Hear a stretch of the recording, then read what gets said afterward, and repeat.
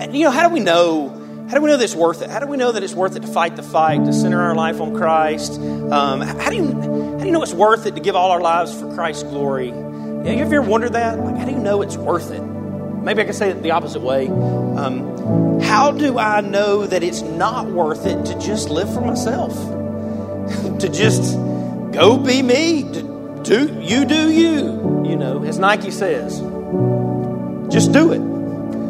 How do I know that? Is there anything that's crystal clear that tells me that there is an eternity that's certain?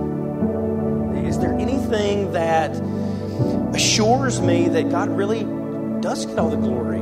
Is there anything crystal clear that tells me there is a God who is indeed going to gather a people of His own to Himself? Is there anything that does that? Is there anything that blows the winds in my sails like that?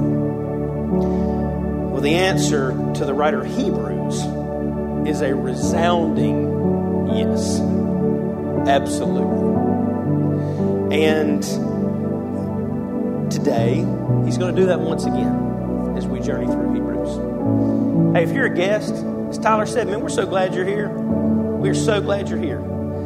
If you're a regular, you've been in the book of Hebrews now for 9 weeks, and we're not going to stop today.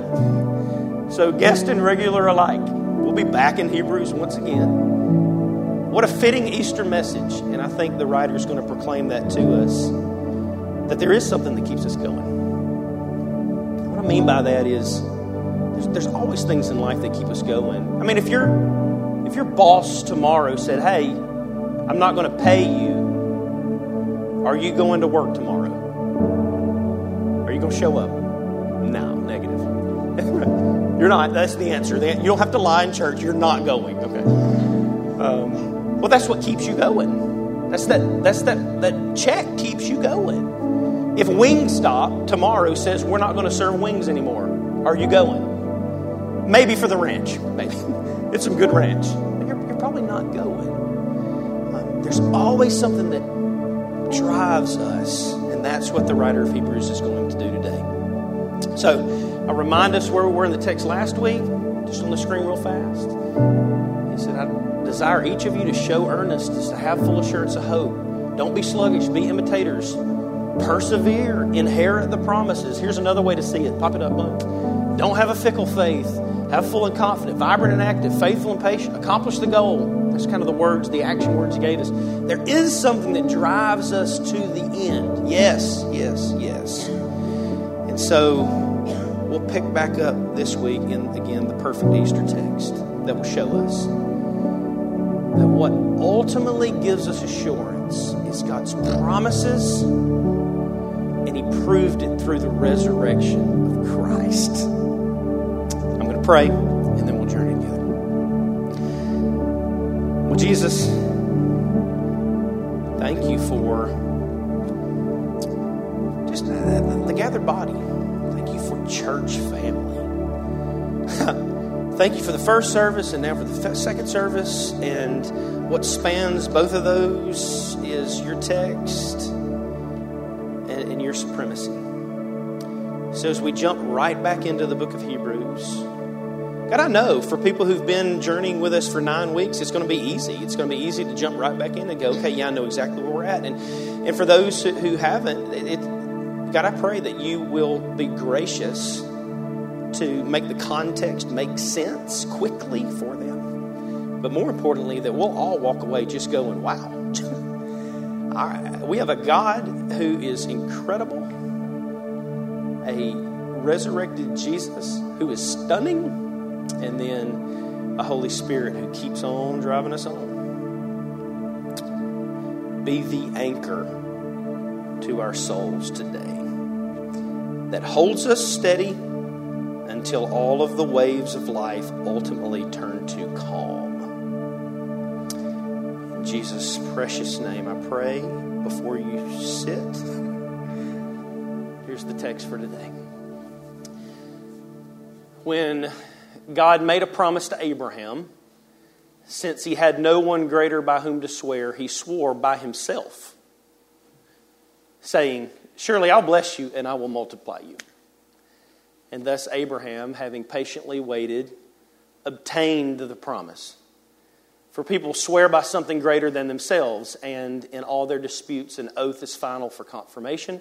So when God desired to show more convincingly to the heirs of the promise the unchangeable character of His purpose, He guaranteed it with an oath. So that by two unchangeable things in which it's impossible for God to lie, we who have fled for refuge might have strong encouragement to hold fast to the hope set before us. That is that theme y'all have heard for 9 weeks. Keep going. It's worth it.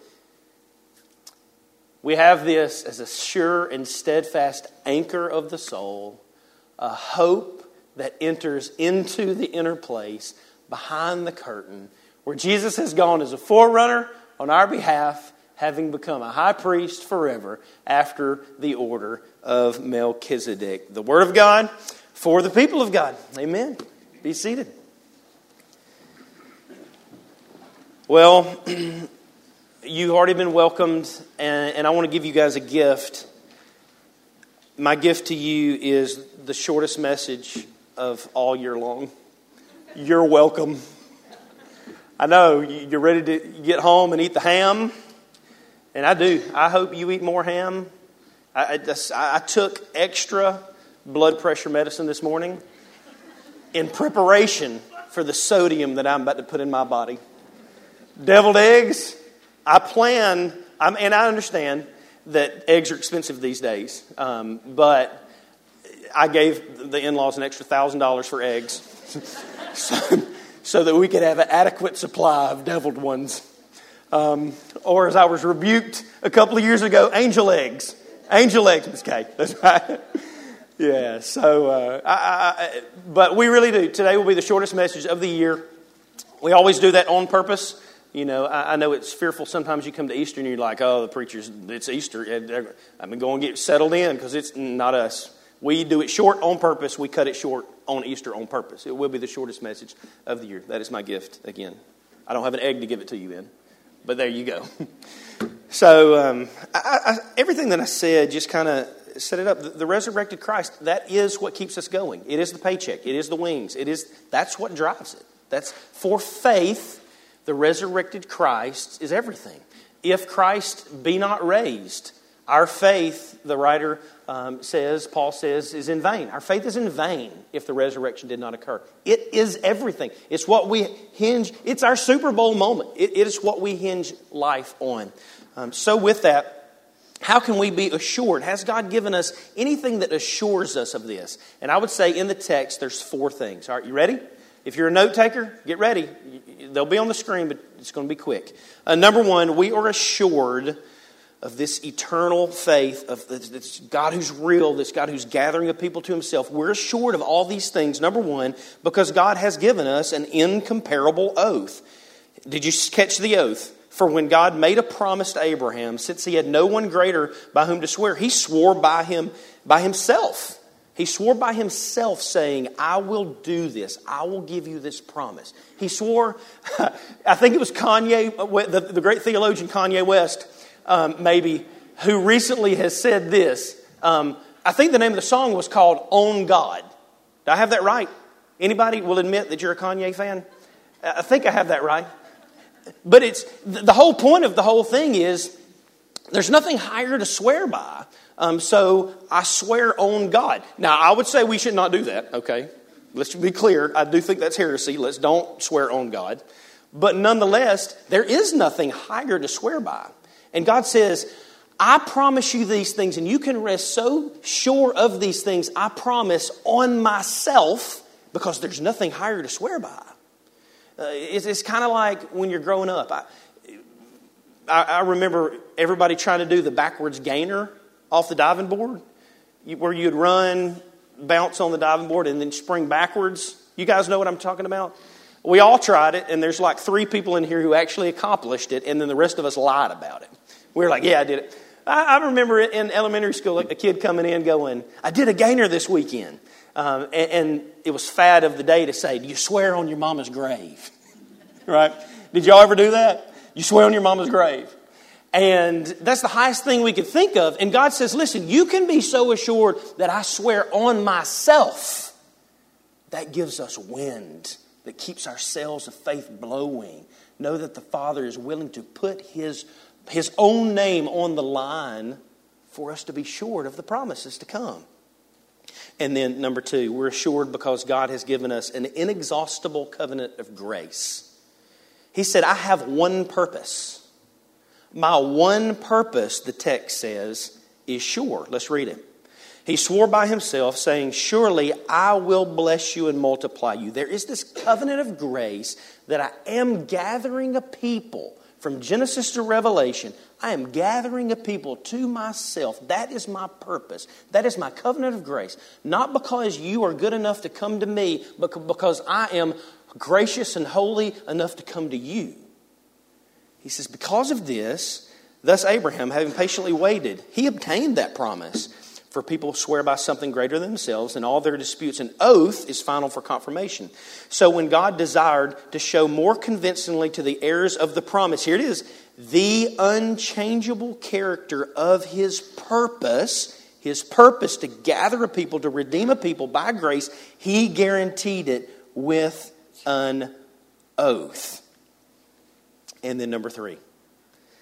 We're assured not only because of this incomparable oath on God, this inexhaustible covenant of grace from beginning to end that's linear, but we're assured because of God's impossible act. Verse 18. So that by 2 unchangeable things, this covenant of grace that is His purpose, this personal oath on Himself, in which it is impossible for God to lie. He ceases to be God the moment that He lies. This blows wind in our sails. If I promise you something, there's a good chance that it's a lie. How do you know? Because I'm a preacher. Now, that's what people always say. Preachers are always lying, whatever. So take that for face value. I jest with you. But as humans, we're prone to stretch the truth. Prone to whitewash a lie, whatever. God does not. He ceases to be God the moment He lies. This blows wind in our sails. I will do this, bless you, multiply you, keep you, draw you to myself. If you're a believer, the fact that God cannot lie should rise up in your soul and go, man, that's good stuff. And then we're certain because of this that there is no opposite day with God. There is no, I've got my fingers crossed. And then number 4, we're assured because of God's immovable anchor in the person of Jesus Christ. That blows wind in our sails. Not only has He given us an oath on Himself, this purpose, this covenant of grace, this impossible act that is not able to lie, but He's given us His Son in flesh that become an immovable anchor to our soul. Where do you see that? Verse 19. We have this as a sure and steadfast anchor of the soul. That's where it comes from. A hope that enters into the inner place behind the curtain where Jesus has gone as a forerunner on our behalf, having become a high priest forever after the order of Melchizedek. Let's look at those things real fast and then we'll be done. Number 1, first, this anchor of the soul. Why does this give us encouragement? Why does this give us hope? Get the imagery that He's giving here. I've assured you so much of my love for you that through the person and work of Christ, I have tethered myself to you. We all know what an anchor is, right?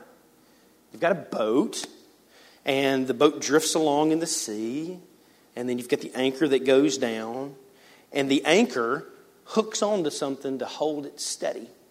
Now, the boat, without the anchor, the waves will just crash that sucker all over the place. The boat in and of itself has not the ability to steady itself. It doesn't have the ability to hold firm during the storm. But the anchor goes down and does what the boat cannot do for itself. It hooks in. It holds it steady.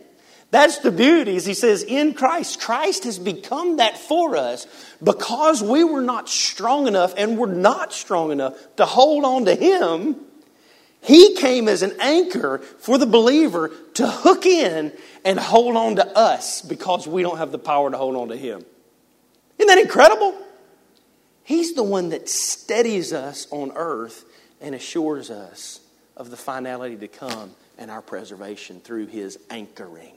And not only does He anchor us, but He anchors what? He anchors His heart to our heart and becomes the steadfast hope of the soul.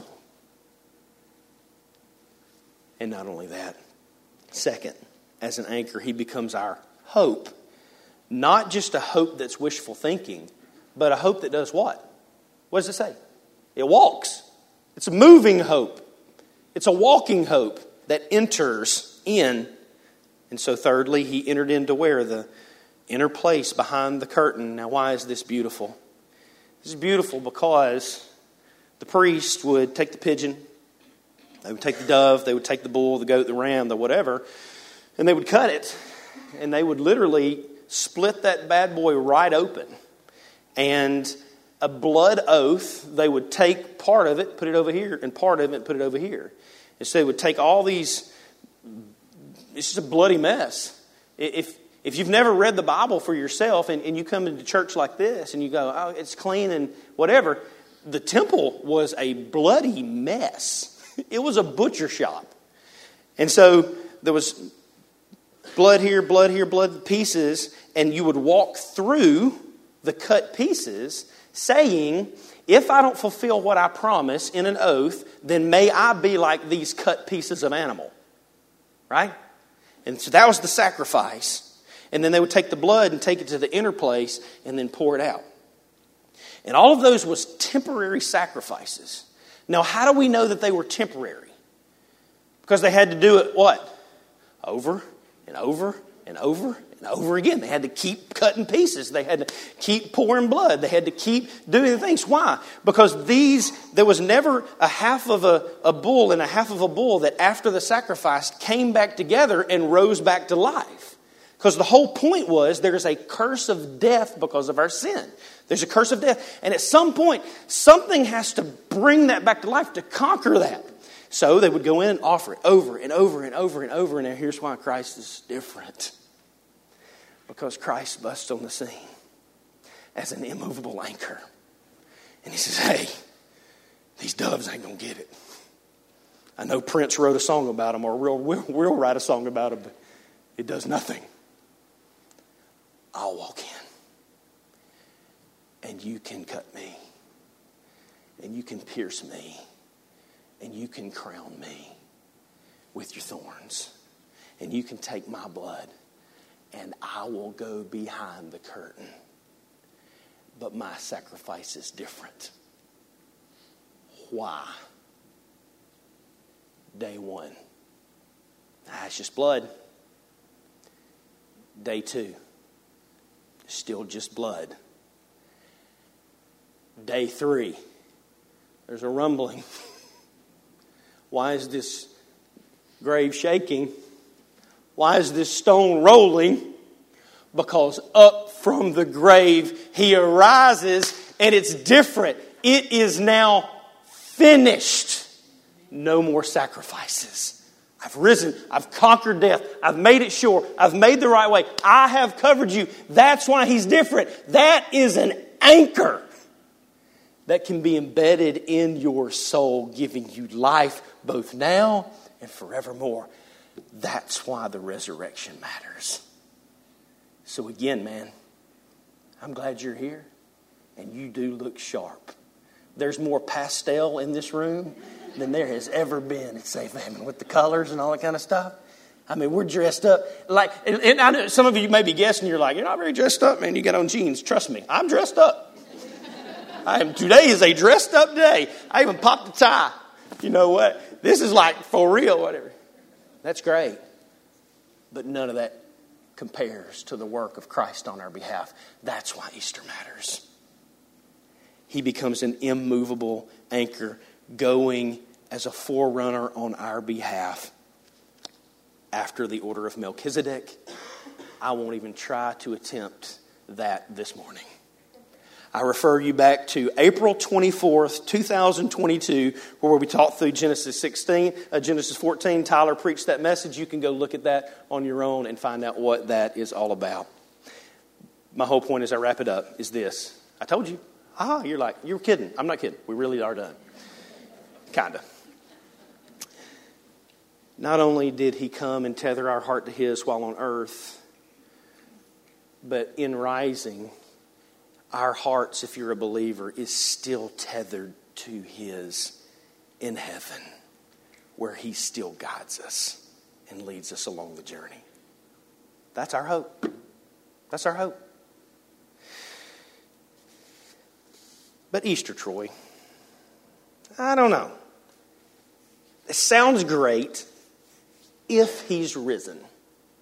Like, that only works. Everything you just said, that wind blowing my sails only works if he's risen. How can I be assured he really is risen? I try to do this every single Easter.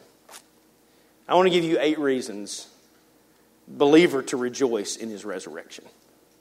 And if you're an unbeliever in this room, all I can do is ask you to contemplate the facts, and I do mean facts, of Christ's resurrection. Let me offer them to you this morning. Unbeliever and believer alike. Number 1, here's why I believe Christ is really risen. The Romans were experts at crucifixion. Absolute experts, completely trained in how to kill somebody. So much so that if you were a Roman soldier and you went to execute somebody and you didn't pull off the execution, what happened to you? You got it. As the soldier, you were killed. They were experts. This is why the whole spear in the side thing, because as Christ was on the cross and they rammed the spear through his side, the whole point wasn't just to torture him. Many of you guys know the whole point was to go through the rib cage and to puncture what? The heart. To shut it down. Boom. That was the whole point. They were experts. And not only, if for some reason you survived your heart exploding, which did not happen, they would break your legs, but they didn't break our Savior's because of a prophecy that had been given. But they would break your legs so that you would suffocate. They were experts. So the fact of his death is certain.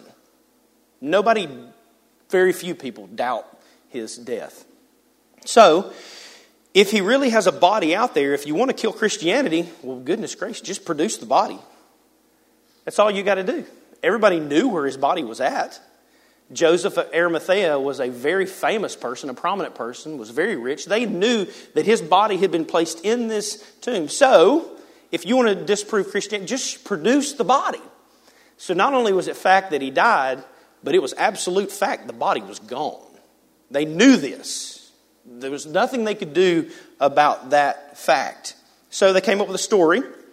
The allegation was, well, let's just say that the disciples stole the body. If you believe that the disciples stole the body, you have more faith than I have because of some facts. If you believe the disciples stole the body, you're left with a couple of fishermen who are able to overtake a trained and armed militia set to guard this tomb. I mean, they come in with fishing lures and spinnerbaits, I guess. They're going to wear these soldiers out. Yeah, but it's arms. You've got fishermen who are overtaking. If that is your argument, I just think that's insanity. Number 2, or you're left with a couple of men who are able to move a gigantic stone away from a tomb that weighs tons while a couple of guards take a nap. They have taken more Ambien than has ever been in the existence of the world for that to occur. Number 1, they're trained with shifts to guard. And number 2, somehow they rolled this giant stone away while guards slept and then stole the body. No, the commotion would have been way too much. That's just impossible. Or people go, okay, that may be the fact. So what must have happened is Jesus didn't really die. He was just almost beat to a pulp to where his heart just still kind of beat. And then he woke up dazed, dehydrated, confused from where his heart could barely beat. And he rolled the ton stone away and then escaped the militia on his own. Absolutely not. If that's your argument, that's just an argument from flat ignorance. On top of that, multiple occasions, over 500 people experienced the resurrection of Jesus personally at different places at different times. And the apostles said, listen, here's who these people are. Go talk to them. You go talk to that person, that person, that person. There's no way that they're coming up with this concocted story all over the place. 1 Corinthians chapter 15, 5 and 7 says this. Peter saw him, James saw him, then the 12 saw him, then 500 brethren. And so Paul says, listen, go ask all of them if they saw the resurrected Christ, and they'll all confirm the story. If I start something right over here, a story with Landon, by the time it makes it all the way through this room and it gets to the back there with Bradley, that story, will have changed drastically. And we ain't nowhere close to 500 people in this room. He says, you go ask these people from all over the place, different places, and they'll have the exact same story. And then on top of that, the followers were willing to die for this dead and resurrected Messiah. Why is that important? Because the Jews had no concept of a Messiah who would die, much less a Messiah who would be resurrected. They thought the Messiah was going to be what? A soldier. They thought he was going to be a warrior who conquered. He wasn't going to die, much less be resurrected. And so why would they concoct this bizarre story that they had no concept of? It's real. It's true. And you only die for what you know to be is reality. And then the subjective. The subjective, the life-changing of power of Christ in this room. If Christ has changed your life, not because you tried to figure it out, but because He just did it. If He opened your eyes to see His glory, raise your hand. You can't argue with that. The subjective reality that He changed you is glory. The internal purpose of believers in this room has changed. The inner joy has changed. The external circumstances has changed. Everything about reality has changed because of this. So here's the deal, church. The guards didn't take the body. The Sanhedrin didn't take the body. That would be just bizarro. The disciples certainly didn't take the body. The bottom line is, He is risen, and the women at the tomb were shocked, stunned. So, ladies and gentlemen, the lament of the crucifixion has been swallowed up in celebration because of the resurrection. That's why we Easter. That's why we Easter. God's been gracious to give us His oath, His covenant, His impossible act on the line, and His immovable anchor. So if you're an unbeliever in this room, today can be Resurrection Day for you. If you've never trusted in the finished work of Christ, why not today? Why not today? I mean, you're going to go dye eggs. Why not let Christ change the color of your heart and soul forever? Take your dark stains and make you white as snow. If you're an unbeliever, the proof of the resurrection is fact. Confess your sin. Trust in the finished work of Christ. Believe on Him. Surrender to Him. And you can do that today, right here, right now. It's your responsibility. The word's been proclaimed to you. Make this Easter an Easter unlike ever before. Now, if you're a believer, it gets even better. If you're a believer, hey, how about this? You're forgiven of your sin. If you're a believer, damnation is no longer your destiny. If you're a believer, your faith is well-founded and can stand up to any debate anybody ever wants to have in academia. It's not a blind faith. It's a factual faith. If you're a believer, your life has purpose in Christ. And your life matters just the way it is. Not the shined up, polished, pretty version of you. Like the one that is right now. In Christ you have purpose. Believer, your dead family who has gone on before you as believers are not dead because of the resurrection. They're alive. They're alive forevermore. And because of the resurrection, you one day will see Jesus face to face as a believer for all of eternity. Happy Easter. He is risen. He's risen indeed. Let's pray together.